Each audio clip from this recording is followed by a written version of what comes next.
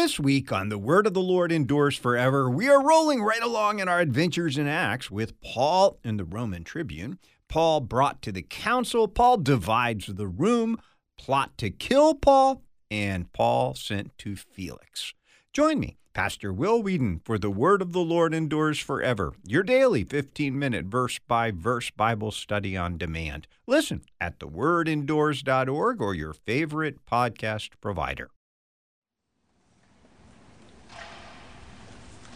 Holy God, holy and most gracious Father, have mercy and hear us. Our Father, who art in heaven, hallowed be thy name. Thy kingdom come, thy will be done, on earth as it is in heaven. Give us this day our daily bread, and forgive us our trespasses, as we forgive those who trespass against us. And lead us not into temptation, but deliver us from evil. For thine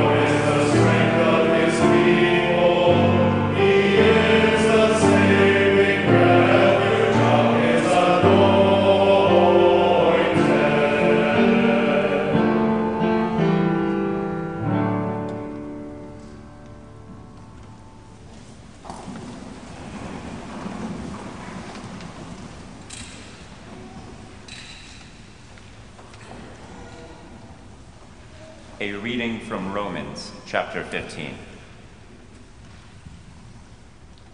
I myself am satisfied about you, my brothers, that you yourselves are full of goodness, filled with all knowledge, and able to instruct one another.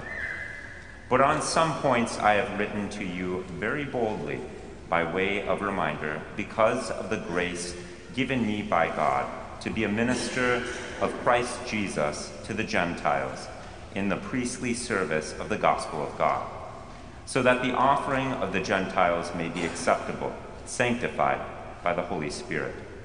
In Christ Jesus, then, I have reason to be proud of my work for God, for I will not venture to speak of anything except what Christ has accomplished through me to bring to the Gentiles to obedience by word and deed, by the power of signs and wonders, by the power of the Spirit of God, so that from Jerusalem and all the way around to Illyricum I have fulfilled the ministry of the gospel of Christ, and thus I make it my ambition to preach the gospel not where Christ has already been named, lest I build on someone else's foundation, but, as it is written, those who have never been told of him will see, and those who have never heard will understand.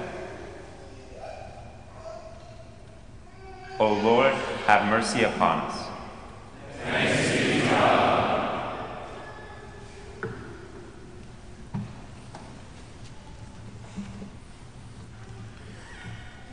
Grace, mercy, and peace be unto you from God our Father and the Lord Jesus Christ. Amen. You are no doubt familiar with the Apostles' bold declaration in Romans 1:16, "For I am not ashamed of the gospel. It is the power of God for salvation to everyone who has faith, to the Jew first, and also to the Greek."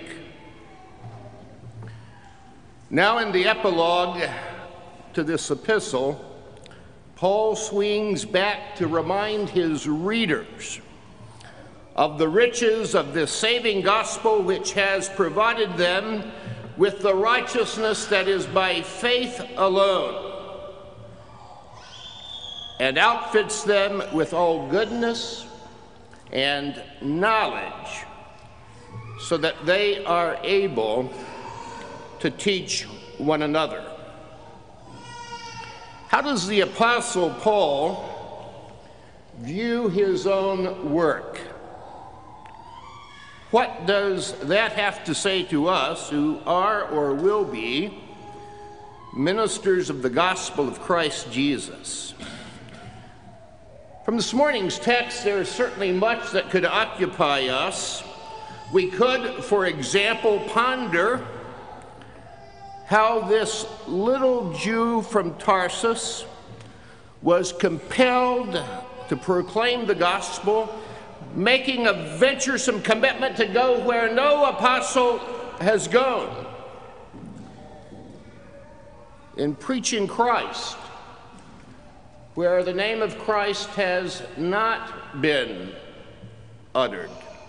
Or we might probe the nature of the signs and wonders which made manifest the power of the Holy Spirit.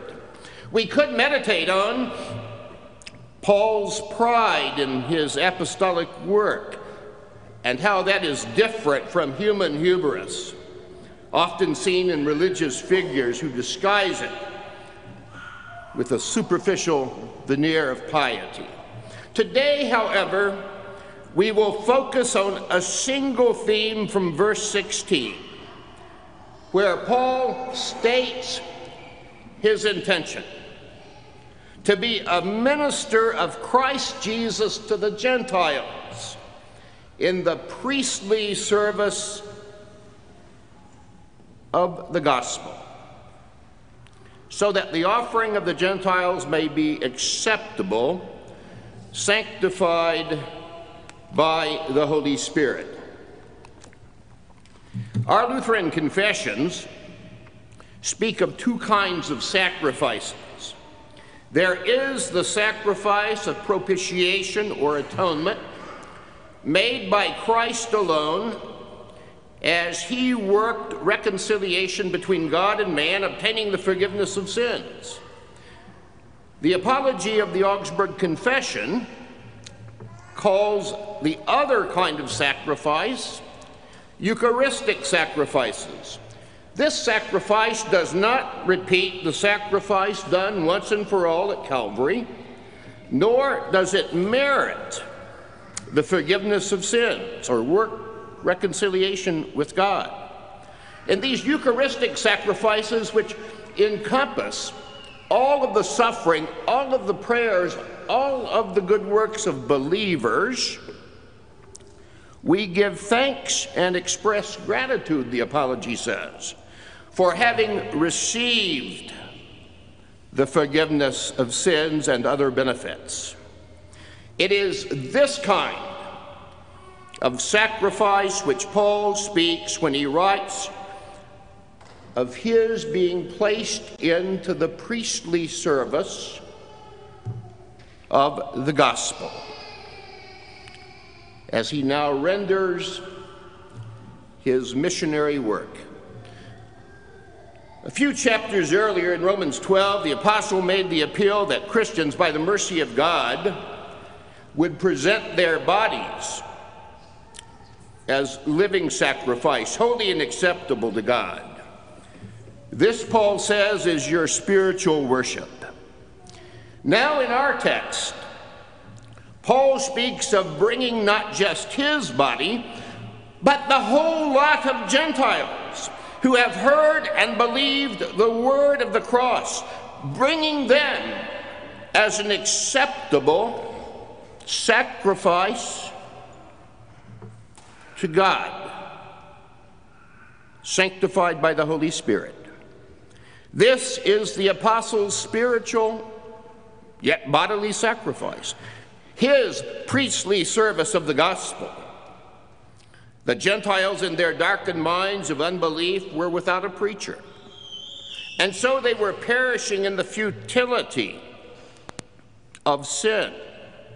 Paul was sent to them by Christ Jesus as his minister to proclaim not the letter that kills, but the spirit that gives life. Israel's Messiah is the promised root of Jesse, who rises to rule the Gentiles as the one in whom the Gentiles hope. It is through this gospel that the Spirit calls, gathers, enlightens, and sanctifies for himself a holy people. Paul says it is his priestly service of the gospel to bring this offering of the Gentiles to God. It is the Gentiles, those who lived outside of God's covenant, who transgressed the way of the Torah, the uncircumcised and dirty, smelly with the scent of death. It is these unclean dogs who were once no people, alienated from their Creator, who are now sanctified by the Holy Spirit through faith in Christ. And Paul offers them up as his living sacrifice. Paul can even boast in his work, but he is quick to add that this is what Christ has wrought in me. Paul's priestly service of the gospel did not reconcile him to God or acquire the forgiveness of his sins. Christ's sacrifice alone accomplished that. But in Christ, Paul's cruciform life of suffering in the service of the proclamation of Christ would bring Christ to the Gentiles and the Gentiles to Christ, so that the prophecy of Isaiah would be fulfilled. They shall see who have never been told of him, and they shall understand who have never heard of him. The hardships, the beatings, the shipwrecks, the imprisonment, and all the rest that Paul endured in his body would finally enable the gospel to have free course. And at the end of it all, Paul himself would be poured out like a drink offering. Through the gospel, through that gospel that Paul proclaimed, faith would be created in the hearts of the Gentiles so that their lips would confess Jesus Christ as Lord. And thanks be to God, we now are numbered with that ever-growing offering of the Gentiles that extended because of Paul's pressing on to what for him would have been the uttermost parts of the world. The Lord did through Paul far more than he could ever imagine or think. And sitting here today, we are the recipients of this saving word. We are part of the offering of the Gentiles through the gospel preached by Paul. Now, as servants of Christ Jesus, we are put into this priestly service of the gospel. So we are bold to pray in the words of Martin Franzmann's hymn, O Spirit, who did once restore thy church that it might be again the bringer of good news to all, breathe on thy cloven church once more, that in these gray and latter days there may be those whose life is praise, each life a high doxology to Father, Son, and unto thee. Amen. Peace of God, which passes all understanding, keep your hearts and minds in Christ Jesus to life everlasting.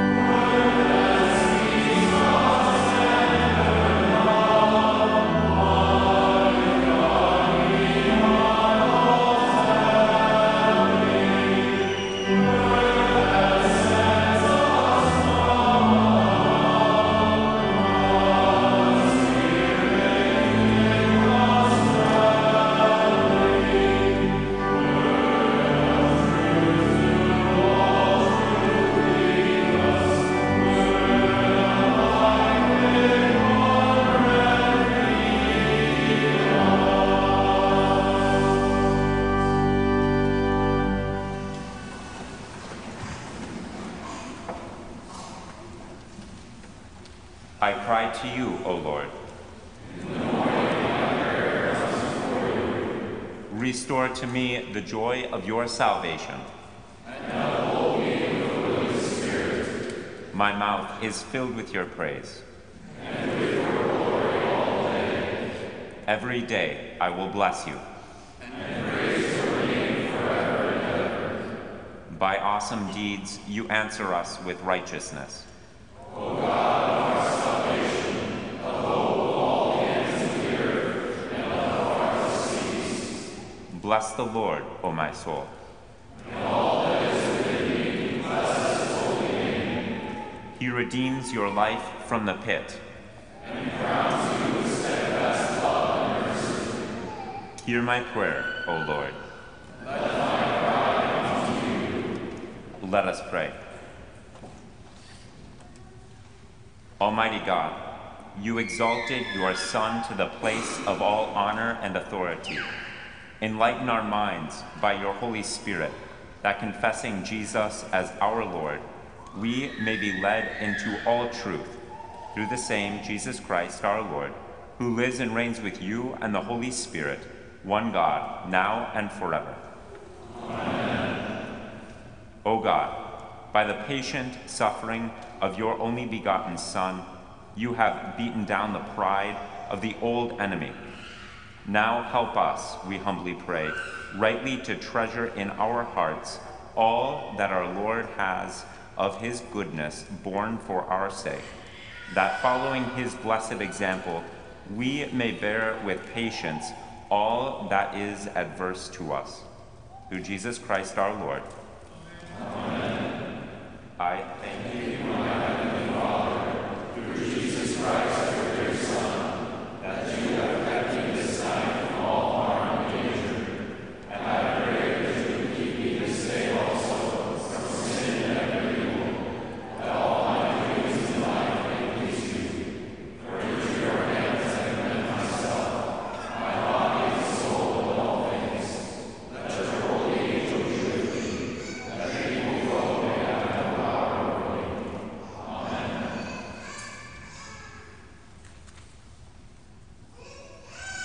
let us bless the Lord. Thanks be to God.